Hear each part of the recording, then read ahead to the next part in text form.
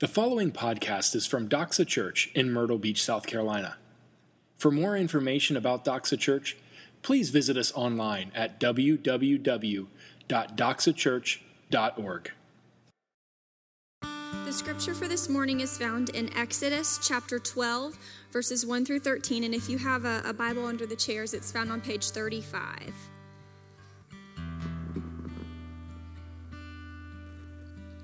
The Lord said to Moses and Aaron in the land of Egypt, "This month shall be for you the beginning of months. It shall be the first month of the year for you. Tell all the congregation of Israel that on the 10th day of this month, every man shall take a lamb according to their father's houses, a lamb for a household. And if the household is too small for a lamb, then he and his nearest neighbor shall take according to the number of persons, according to what each can eat, you shall make your count for the lamb. Your lamb shall be without blemish, a male, a year old. You may take it from the sheep or from the goats, and you shall keep it until the 14th day of this month, when the whole assembly of the congregation of Israel shall kill their lambs at twilight. Then they shall take some of the blood and put it on the 2 doorposts and the lintel of the houses in which they eat it. They shall eat the flesh that night, roasted on the fire, with unleavened bread and bitter herbs they shall eat it. Do not eat any of it raw or boiled in water, but roasted, its head with its legs and its inner parts. And you shall let none of it remain until the morning. Anything that remains until the morning you shall burn. In this manner you shall eat it, with your belt fastened, your sandals on your feet, and your staff in your hand, and you shall eat it in haste. It is the Lord's Passover. For I will pass through the land of Egypt that night, and I will strike all the firstborn in the land of Egypt, both man and beast. And on all the gods of Egypt I will execute judgments. I am the Lord. The blood shall be a sign for you and the houses where you are. And when I see the blood, I will pass over you, and no plague will befall you to destroy you when I strike the land of Egypt." This is God's word. There's a lot of perks being a dad. Obviously, it changes a lot of things. The Millers and the Goffs brought in the new year together, and I was remarking with Dale at some point about just like that. Hey, this is who we are now. We're hanging out with our kids, and it's kind of crazy. And not like ever bringing in a new year was ever really crazy with me. It was always pretty sedate affairs with Megan and I. But it changes a lot of things. But there are a lot of perks. One of which is being able to snuggle with my kids on the couch and watch cartoons together. That's definitely a perk, which is pretty awesome because, frankly, it really changes the scene. If you take a 38-year-old man in sweatpants on laying down on the sofa watching cartoons, like that guy's a bum. He's kind of a loser. But if you add a couple of kids and he's like snuggling with them, all of a sudden it's like cool daddy time. And I like it because cartoons are awesome. Right? I mean, you don't have to acknowledge it, but cartoons are really cool. I'll be honest with you. If there was a channel that just had Looney Tunes looping over and over again, I would watch that channel all the time. One of my favorites to watch with my kids is Phineas and Ferb. Anybody ever seen Phineas and Ferb? You can acknowledge that.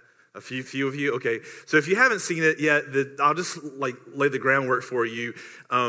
So Phineas and Ferb is about these 2 brothers, Phineas and Ferb, and it's summer vacation, and every day they have a plan, and they do this crazy invention in the backyard.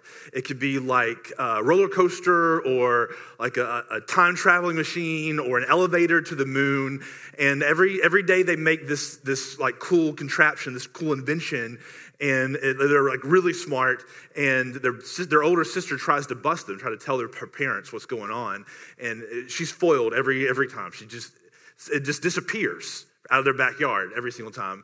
But there's this sort of shadow story going on inside this cartoon where these 2 boys have a pet platypus, which is really bizarre in itself. And this pet platypus name is Perry. My goal from this sermon is that you guys will go home and watch this cartoon because I feel it is a very brilliant cartoon. But there's this platypus named Perry. And Perry, of course, is a secret agent. And he has an arch nemesis, and his name is, if you're keeping notes, his name is Heinz Doofenshmirtz, okay? And so Heinz is a really funny character, but his plan every day, or all the time, is to conquer the tri-state area. He wants to rule the tri-state area. And Perry's job is to stop him every single time. Now, except one time. Perry will fight him and beat him up every time, but this little platypus, he can go crazy on this mad scientist. But this one time, Perry doesn't put up a fight at all. The Heinz plan, Doofenshmirtz's plan, is to conquer the tri-state area by this contraption that he's invented that causes everyone to make their New Year's resolution to serve him and to serve him alone. And Perry doesn't fight him. In fact, Perry sits there and watches Heinz shoot this contraption across the tri-state area. And the crazy thing is it works. At a stroke of midnight, everybody says, we are going to serve Heinz Doofenshmirtz and serve him alone. And they're repeating it, they're chanting it. And he's like, I won, I can't believe I won, and I can't believe Perry didn't even try to fight me. What is going on here? And then at 12:01, everybody starts ignoring him. They just start going back to whatever they were doing.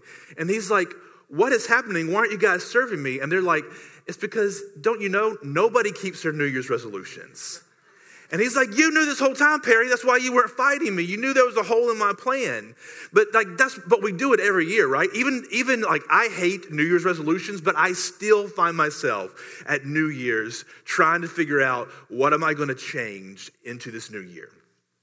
And it's always something that eludes us all the other times. The Goffson Millers, again, we were sitting around the table and we had the kids. I don't remember if it was a quiet moment, if we had put them down or we had given them all Benadryl and gotten them all kind of drugged for a few minutes. And we were just able to sit there and have a few quiet, that didn't really happen. Or just have a few quiet moments for us to talk. And we're like, hey, what's your good memories out of 2015? And what do you want to see in 2016? And of course, it's like, as we're going around the table, it's the same ones, right? Like, I want to eat better. I want to exercise. I was telling Dale this morning, I'm contemplating I told myself I would never do two things. I would never buy a car new and I would never buy a piece of exercise equipment. And I'm at this very moment, I'm contemplating buying a piece of exercise equipment that I know is going to end up being a clothes hanger 6 months from now. But I'm thinking about it because it's the new year and it's a new start. We're going to be disciplined. We're going to eat better. We're going to exercise. Like, this is what my life is going to be about going into the new year, because there's just something about a new year. It gives you a chance to make a fresh start. It gives you a chance to stop what you're doing that you don't want to do anymore and to start afresh and anew. It's a clean break as we're going forward. The problem, though, with New Year's resolutions, and I'm going to try to keep mine, and I encourage you to try to keep yours, but the problem with them is that the reason that we don't keep them is because to really change requires thinking differently about something. It requires thinking and feeling different about something at the very core of our being. That's why we have trouble keeping them, whether it's starting that project we've been putting off. You know why you're not going to do that project? Because you really don't care about it. No matter how many projects you have on your list, you don't really care about it enough to do it, or we would have already done it. The reason that you and I'm not saying there's no hope for the future, the reason you and I haven't changed the way that we're eating or exercising is because we really just don't care enough about it to actually make the changes going forward. But yet, we're allured by this call of the new year that we can be different, that we should be different, that this is our chance to get a clean break, to think differently about my life, about what I'm doing and what I should be doing with my life. Which is interesting that in this passage that Allison read for us, at the very beginning, at the very first two verses of chapter 12, it says, the Lord said to Moses and Aaron in the land of Egypt. Now, by the way, this is the climax so far in the book of Exodus. Some people say it's the climax in the whole Old Testament. It may be in some ways, up until Jesus, the biggest climax in history. Like this moment is a huge moment. God's people have been enslaved for hundreds of years. Maybe somewhere around 400 years they've been slaves in Egypt. They haven't had freedom. They've had forced labor. They've been mistreated. And their cries have gone out to God. And God sends this man, Moses, back to Egypt where he was raised and was once a prince. He sends him back to Egypt in order to free his people. He goes to Pharaoh and successively goes in front of him and says, hey, do this or God's going to bring this terrible thing about. And there's 9 plagues that happen. And they progressively get worse and worse and worse. And yet each time, Pharaoh, even if he shows a moment like, yeah, I might do it, his heart gets hardened and he says, no, I'm not going to do it. And every single time, 9 plague after plague after plague for 9 plagues, Moses goes before Pharaoh, and Pharaoh ends up ignoring Moses. And now this is the 10th plague that's coming. This is the big moment where God is going to free his people, finally, after hundreds of years and generations of mistreatment and slavery. And as he begins this is what he tells Moses. I'm going to change your calendar. Verse 2, this month shall be for you the beginning of months. It shall be the first month of the year for you. See, up until this point, it's interesting. Up until this point, this is about the spring time of the year. Up until this point, most calendars would have begun in the fall because societies were agricultural based. And so you would work all year, and like the culmination of the year was the final harvest in fall. And then things would start back, go fallow for a while in the winter as you're preparing for the upcoming season. And so your whole year would begin in fall where you get the harvest. But now God throws the Hebrew calendar on its head and he says, now before we go any further, I'm getting ready to free you. But here's what's going to happen. You're going to get a new calendar. It's going to start here. It's going to start now. This is going to be the first month of the year for you. Because God is getting ready to do something new for them. So new that it's going to reorient their calendar. And as we begin this new calendar year, as we look forward to 2016 and thinking about what could and should be different, we're going to see if this has any bearing on us as we go forward into this new year. We're going to look at what God did to deliver his people so decisively that their calendar year would change. We're going to see 3 things. We see how God changes their calendar. He lays it on its head. He begins a whole new year for them, a whole new existence for them by a new kind of terror, a new kind of feast, and a new kind of life. A new kind of terror, a new kind of feast, and a new kind of life. You see, excuse me, look at that. I'm a slop shekel. You guys know what a slop shekel is? It's a person who drops water all over his little water holder behind him, or drops food all over his shirt every time he eats, which is what I do. Now, the Egyptians have been mistreating the people of Israel for hundreds of years. Before we go forward, we have to deal with this fact. We have to accept this fact. We have to understand this fact. Sort of like the beginning of the Christmas Carol by Charles Dickens. It starts off by saying, well, first of all, you need to understand that Jacob Marley had been dead for years. He was cold and dead in the grave. Otherwise, nothing else that happens after this is going to make much sense to you or carry much meaning to you. And unless we understand that the Egyptians had been mistreating God's people, the people of Israel, for hundreds of years and generation after generation after generation, then what's going to happen now doesn't make a whole lot of sense. God's people have been enslaved and mistreated. To be a slave is a terrible thing. You don't own anything. You are owned by someone else. You don't get to determine what you do with your life. Where you go, what you're doing is determined by somebody else. Who you marry is probably determined by somebody else. What happens to your kids is probably determined by somebody else. Your life is expendable. That's why they would put them in construction jobs, because construction has always been very risky. And at this time in the ancient world, it would have been incredibly risky. To build the great projects that Egypt had going on, dozens of people would die on each project. And so you had to have people, you had to keep refilling the people. And so you had to have lives that were pretty much expendable. And that's who the Israelites were. Year after year, generation after generation, they've been mistreated and owned and misused by the people of Egypt. And Egypt continually refuses to let them go. As God gives them warning after warning after warning, Pharaoh's heart is hardened and he says, I will not let them go. I will not let them go. I will not let them go. And finally, as God warned him from the very beginning, he said, even before the first plague, he said, Israel is my firstborn son. And if you don't let my firstborn son go, I will take yours. And warning after warning after warning, Pharaoh hears, his heart is hardened. And now the final judgment has come. And God tells Moses, here's what's going to happen. I am going to come and I am going to deliver my people. There's not going to be a battle that you guys are going to fight. I'm going to come in and fight the battle for you. And I'm going to free the people. At midnight, the darkest part of the night, I will come through and I'm going to kill every firstborn in every house. Now that sounds terrible. And it is. It's supposed to be a terrible, horrible judgment that's exacted on the people of Egypt. But the truth is there always has to be judgment paid for a wrong that's done. You and I know this. No matter how much in our society we should say that God should just be forgiving, we don't buy that. We know that judgment has to be made. There has to be justice for everything that's done. Think about it. Even in something little. Like whatever you were thinking about in the time where we had the time of confession where people have wronged you.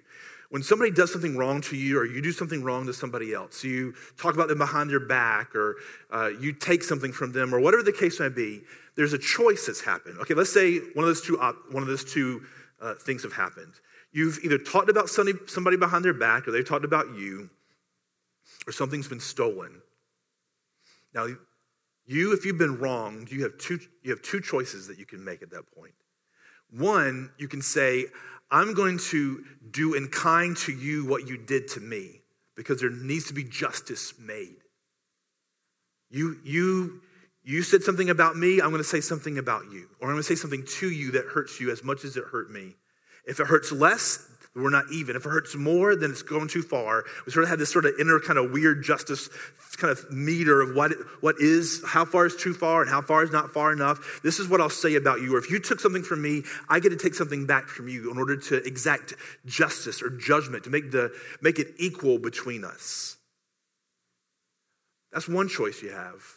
Or you can choose, I'm not going to enter into the retribution. But if you do and you forgive them, there's still a price being paid.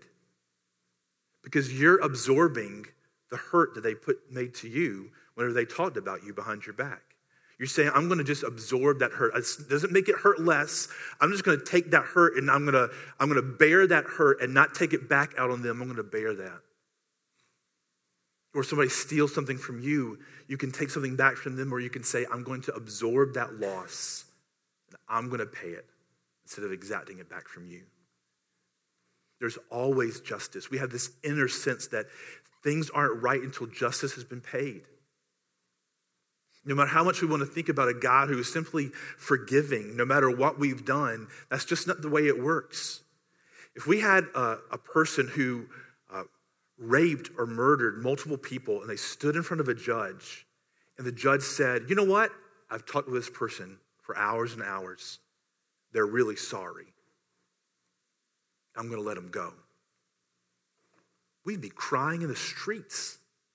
We'd want that judge taken off the bench. We'd want him fired. We want his judgment reversed and this person punished for what they've done. Because we have this inner sense that when something has been done wrong, there needs to be justice. And so when God says he's going to free his people after years of injustice that's been poured out upon them, years of slavery, years of mistreatment, he's going to come in and a life is going to be required from every household. Now, to you and me, that sounds, again, like that kind of sounds a little bit terrible because we think that I might have done wrong, but that shouldn't be exacted from my kids or from my wife or from anybody else. But in this ancient culture, all the hopes of it. They didn't think individualistically. They thought as a family. You didn't think like, I'm going to rise to power. That's a very Western, a very American kind of thinking, very individualistic. You thought about your family, about your clan. You didn't want to bring dishonor upon your family. You wanted your family to rise in power. And so there's this idea that because all the hopes and dreams of every family rested upon the firstborn, all the power of the family passed to the firstborn, there was this concept in the ancient world that it's the firstborn that bears the brunt of the punishment. So that's why when God talks to Pharaoh through Moses, he says, Israel is my firstborn. And if you don't free him, I will come in and take yours. So now God sets this plan in motion where he's going to come in and take the life of every firstborn in Egypt. The temptation at this point is to wonder about the nature and character of God, or to at least call him into question, to think like, man, God is a pretty mean God. But he's a just God. Everything that's done wrong has to be paid for. There has to be justice made. And the true wonder in this passage isn't that God executes judgment upon the people of Egypt. The true wonder is that God had any forbearance at all. The fact that when Adam and Eve first sinned, that God didn't wipe everything clean. That even after Noah and the world starts to roll again and things are still terrible, that God doesn't just wipe it all out. If you think about not just past history, but you think about your life and my life, the fact that we breathe at all is God's forbearance to us. God is a good, holy, and just God, and we run around like ungrateful kids doing our own thing, whatever seems right in our own eyes. Saying, God, you don't have the right to tell me how I should live my life. I'm going to do whatever I want to do. Ungrateful children to our Creator God. And the fact that he doesn't wipe us all off or hasn't wiped civilization off the face of the earth is his loving forbearance. That's what Peter said. He says God is waiting and waiting and waiting, showing long suffering and goodness and mercy to us for each breath that we draw. The wonder isn't that bad things happen to people.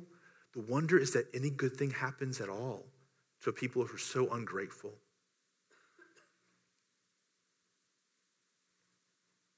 A lack of judgment is a lack of justice. No matter how long God forbears, justice has to be made. But that's not really even the craziest thing in this passage. The craziest thing in this passage isn't that God's going to bring judgment upon the people of Egypt. If you've been reading the story, like that's expected at this part. What's crazy in this part of the story is that the Hebrews aren't exempt. That God says that whenever he comes to exact judgment in the land of Egypt, that even the Israelites are in danger. Because we have all sinned and fallen short of the glory of God. None of us are guiltless. There are some of us in this room and some in history that have done worse things and some that have lived better lives, but we are all on the wrong side of the ledger. You might be minus 100,000 or minus 10, but we're still on the wrong side.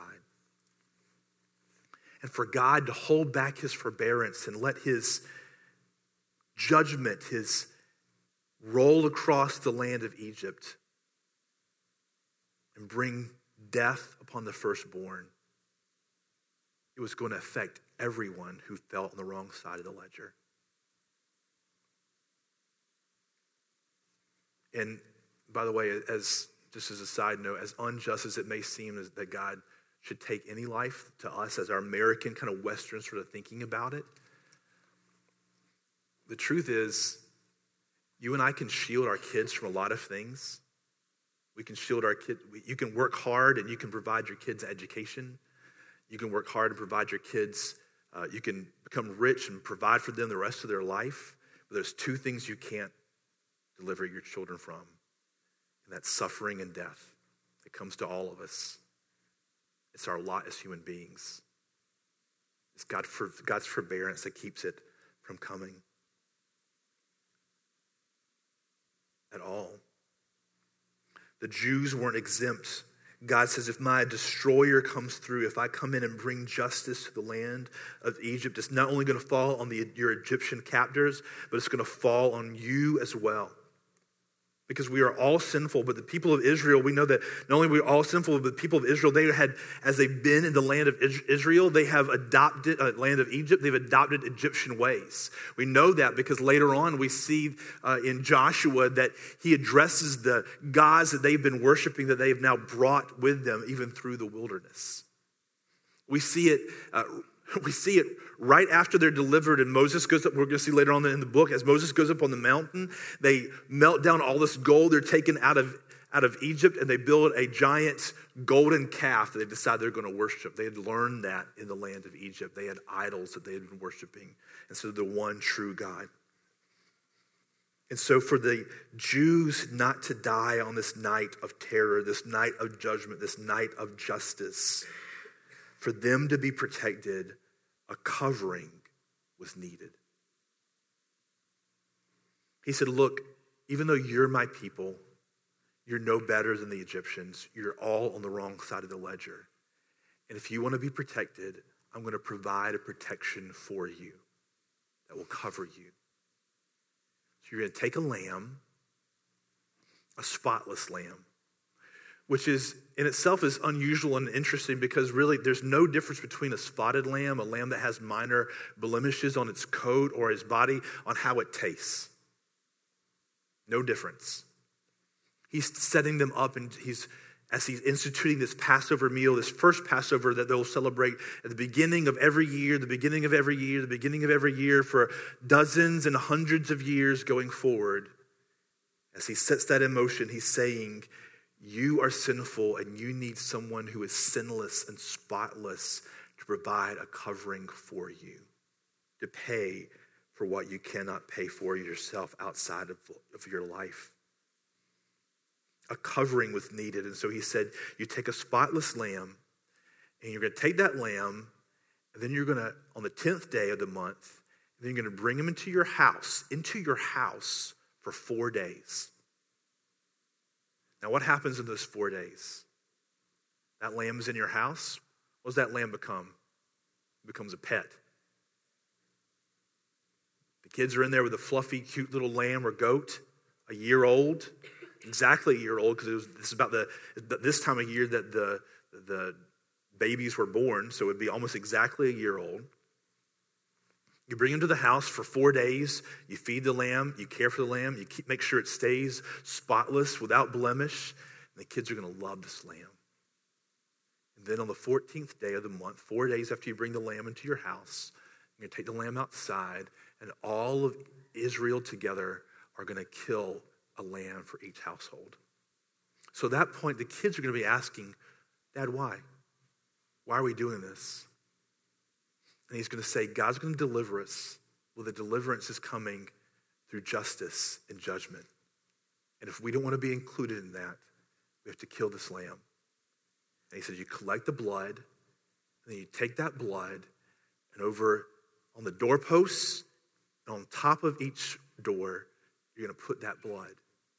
And he said, this is really interesting, because if God's coming through, he doesn't actually have to look at each door to see if there's stuff there, right? I mean, God knows everything that's going on in the universe at any given point without even expressing any energy to do so.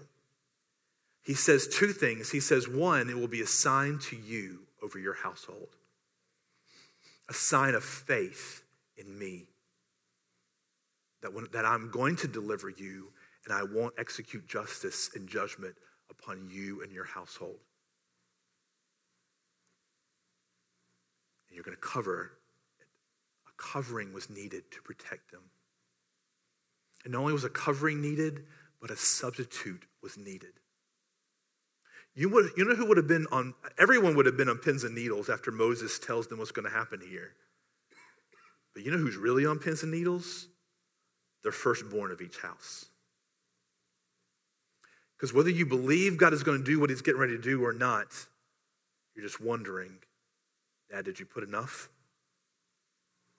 Like whenever he's painting it on the side of the door and on the top, like, did God say how much had to go on there? We need to paint the whole thing? Do we need to go up and pour it over the roof? Like, what do we need to do here? What needs to happen? He says, God, this is what God said to do. Over the top and on the sides of the door. That night, in the darkest of the night, without dramatizing it too much, perhaps there were cries of loss around their Egyptian neighbors. Maybe you felt the presence come through. But however it happened, you're sitting there wondering,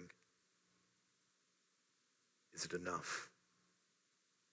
Because at every house, either the firstborn died or the lamb died.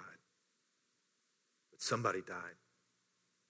That's what God saw whenever he passed by the house. He said, a death has already paid for the sins of this household.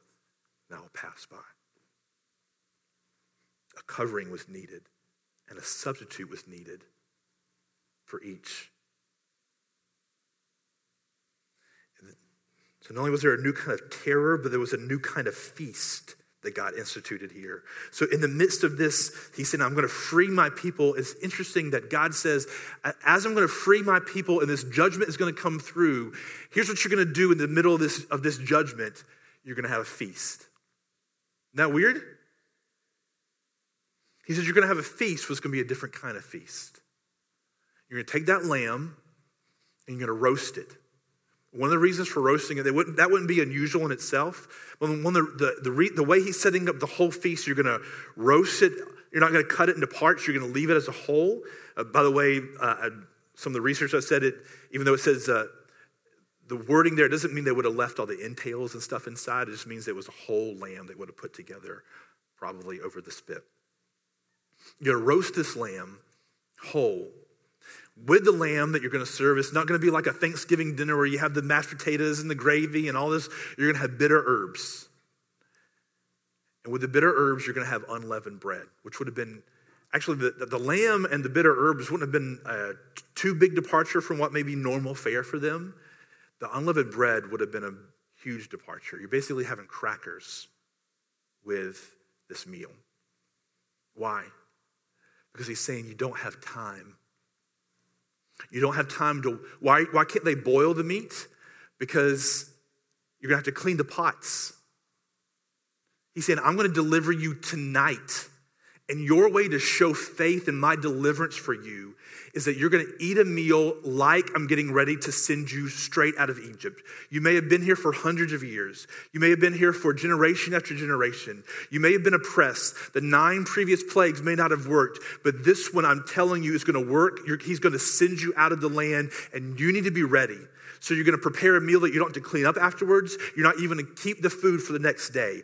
Only have enough food for your household. If the lamb is too much for your household, you bring another household in. You don't leave any left, and if some is left, don't keep it for breakfast the next morning. Burn it. Get rid of it. You're going to eat bitter herbs. You're going to eat unleavened bread because you don't have time to deal with leaven. You don't even have time to let it rise. And here's how you're going to eat it. You're going to stand up and eat it. You're going to keep your belt fastened and a staff in one hand. Any given moment, God's going to deliver us and send us out of here. And so everything they were doing was an act of faith and worship to their God, saying, you are the God that you say that you are. Not only can nothing be left for the next day, but everyone in the house has to consume it. This is a feast for everyone. No one's exempt.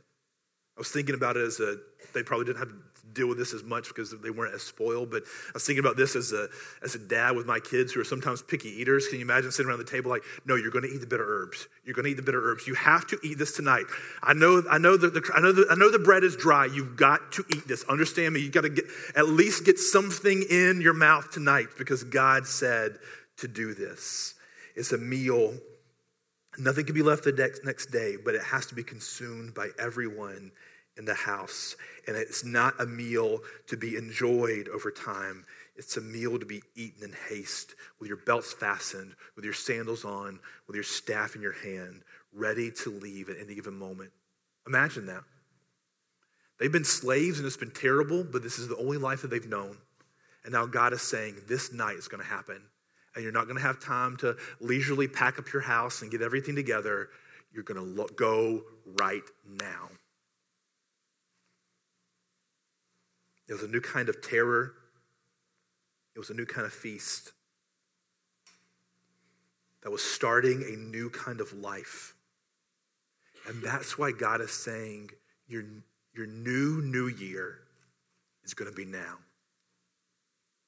Because your life, your existence as a person, your existence as a community, your existence as a nation is going to happen tonight. It's going to be marked by this month, by what the wonder that I'm doing in your midst is going to mark a new kind of life for you. Afterward, each year was to begin by recalling and reenacting their salvation that was enacted by God on their behalf. They're going to begin every year by remembering and recalling how God delivered them. We're going to talk about that in a couple of weeks, but how at the very beginning, as he is delivering them, he says, teach this to your kids. At the end of the passage, actually past the passage that Allison read in 12:26, and when your children say to you, what do you mean by this service? You shall say, it is the sacrifice of the Lord's Passover. For he passed over the houses of the people of Israel in Egypt when he struck the Egyptians, but spared our houses. And the people bowed their heads and worshiped. They're going to reenact their salvation, and because their salvation had been twofold. Number one, they had been passed over by death. They were delivered, first of all, that night while God's justice and judgment rolls to the land of Egypt, requiring a firstborn of every house. But yet their houses where a lamb had been sacrificed and the blood over the doorpost and the feast had by those inside, he says, I will pass over those houses.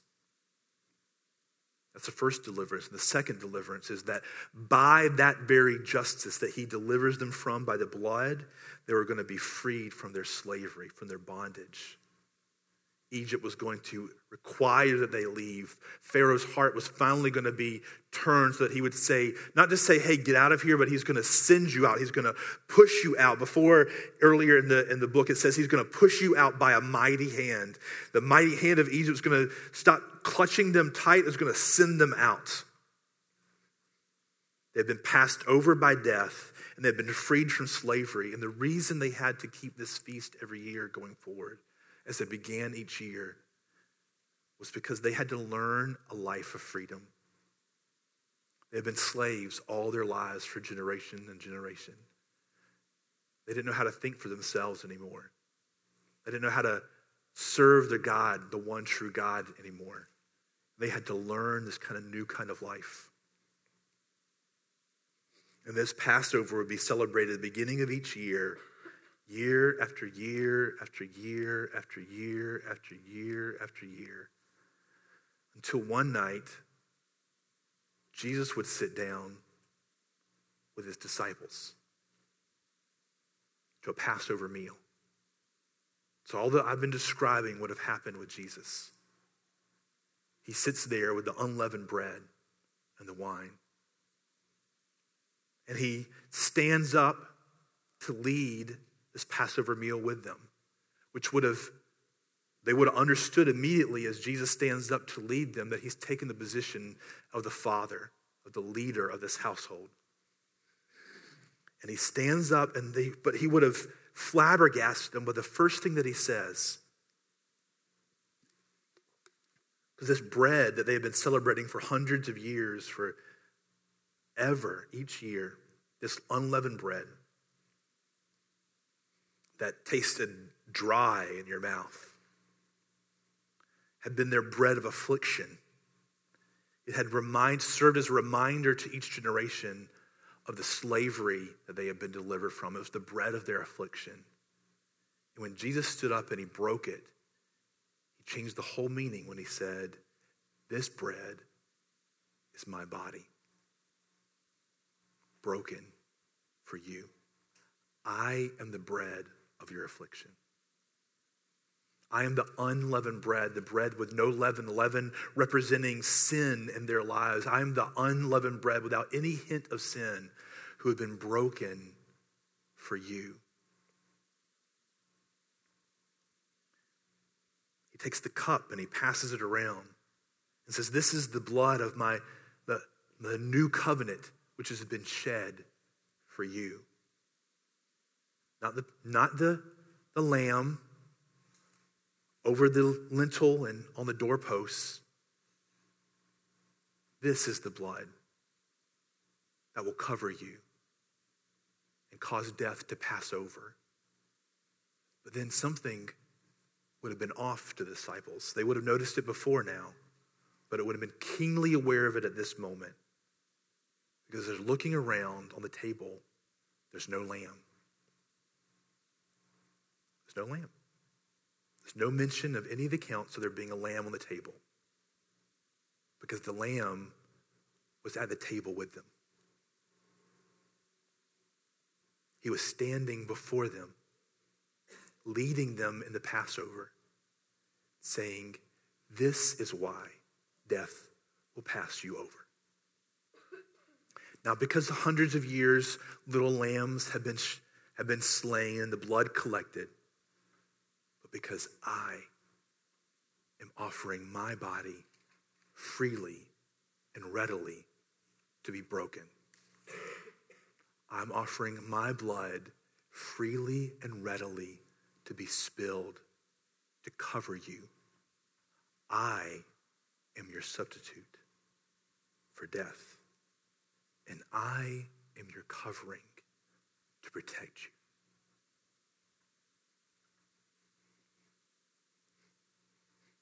This provides for us,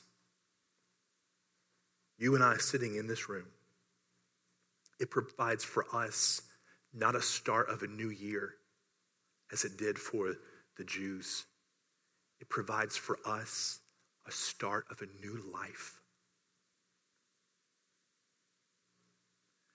Your life is begun anew at Christ's death, his propitiation, his expiation on your behalf of your sins.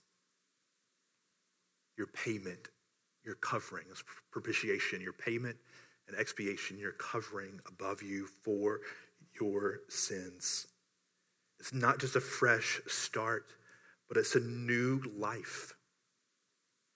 And it's there in that moment for you and I, that you and I are granted the ability, not just for the opportunity to change, is what the new year provides us, right? It provides us a clean break from the prior year, and going into a new year provides us an opportunity to change, but it's that sacrifice on our behalf that provides for us the ability to change.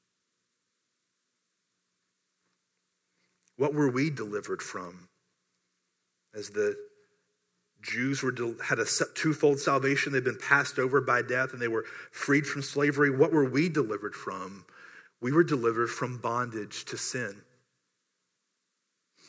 The Jews were slaves, were in bondage in Egypt, but you and I are by nature in bondage to sin. No matter how much we want to change, we cannot change ourselves.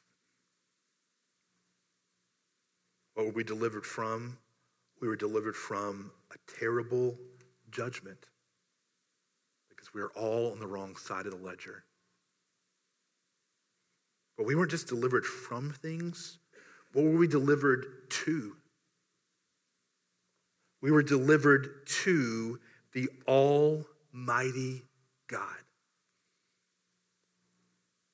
I love this section in here when he says, when he's speaking to Moses and he says, I am the Lord. That means I am the Almighty Lord. I will do this.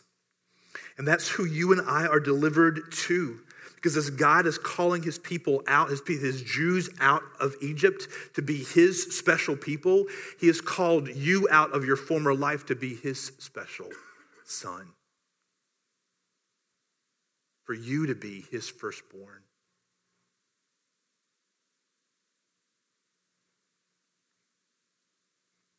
We're delivered to the Almighty God, and we're delivered to a new community. Notice that with the Jews, no one was alone. No one celebrated Passover alone. You were always with a household. And you and I have been delivered to a new household, a new community. We were delivered to the Almighty God, to a new community, no one being alone. And you and I, the late born, have become the firstborn by the firstborn. He came, the firstborn of God, the Son of God, the only begotten Son of God. He came, gave his life up so that we might have the same rights and privileges that he has. So as we begin this new year, let's begin with the excitement. Let's begin pondering this new life has begun in our hearts. For some of us, it was a long time ago. For some of us, recent. Maybe you're in this room and it hasn't happened to you. Let the beginning of this 2016, as you place your faith and trust in the Lamb who was slain on your behalf, be the new beginning for us. And let us think about how this Lamb who was slain for us provides for us not just an opportunity to change, but by his death on our behalf, provides us the ability to change by his indwelling Holy Spirit. Let's pray. Father, I thank you for this new 2016, this new year. As we begin this year, I pray that we would that are all the things that we hope to be, how we hope to be different, the things that we hope to change. Father, I pray that this morning that we would begin afresh in the sacrifice of Christ on our behalf, the great Lamb slain for us. As we get ready to celebrate that meal together, in the name of Jesus. Amen. Thank you for listening to this podcast from Doxa Church. We are so glad that you took the time to join us today.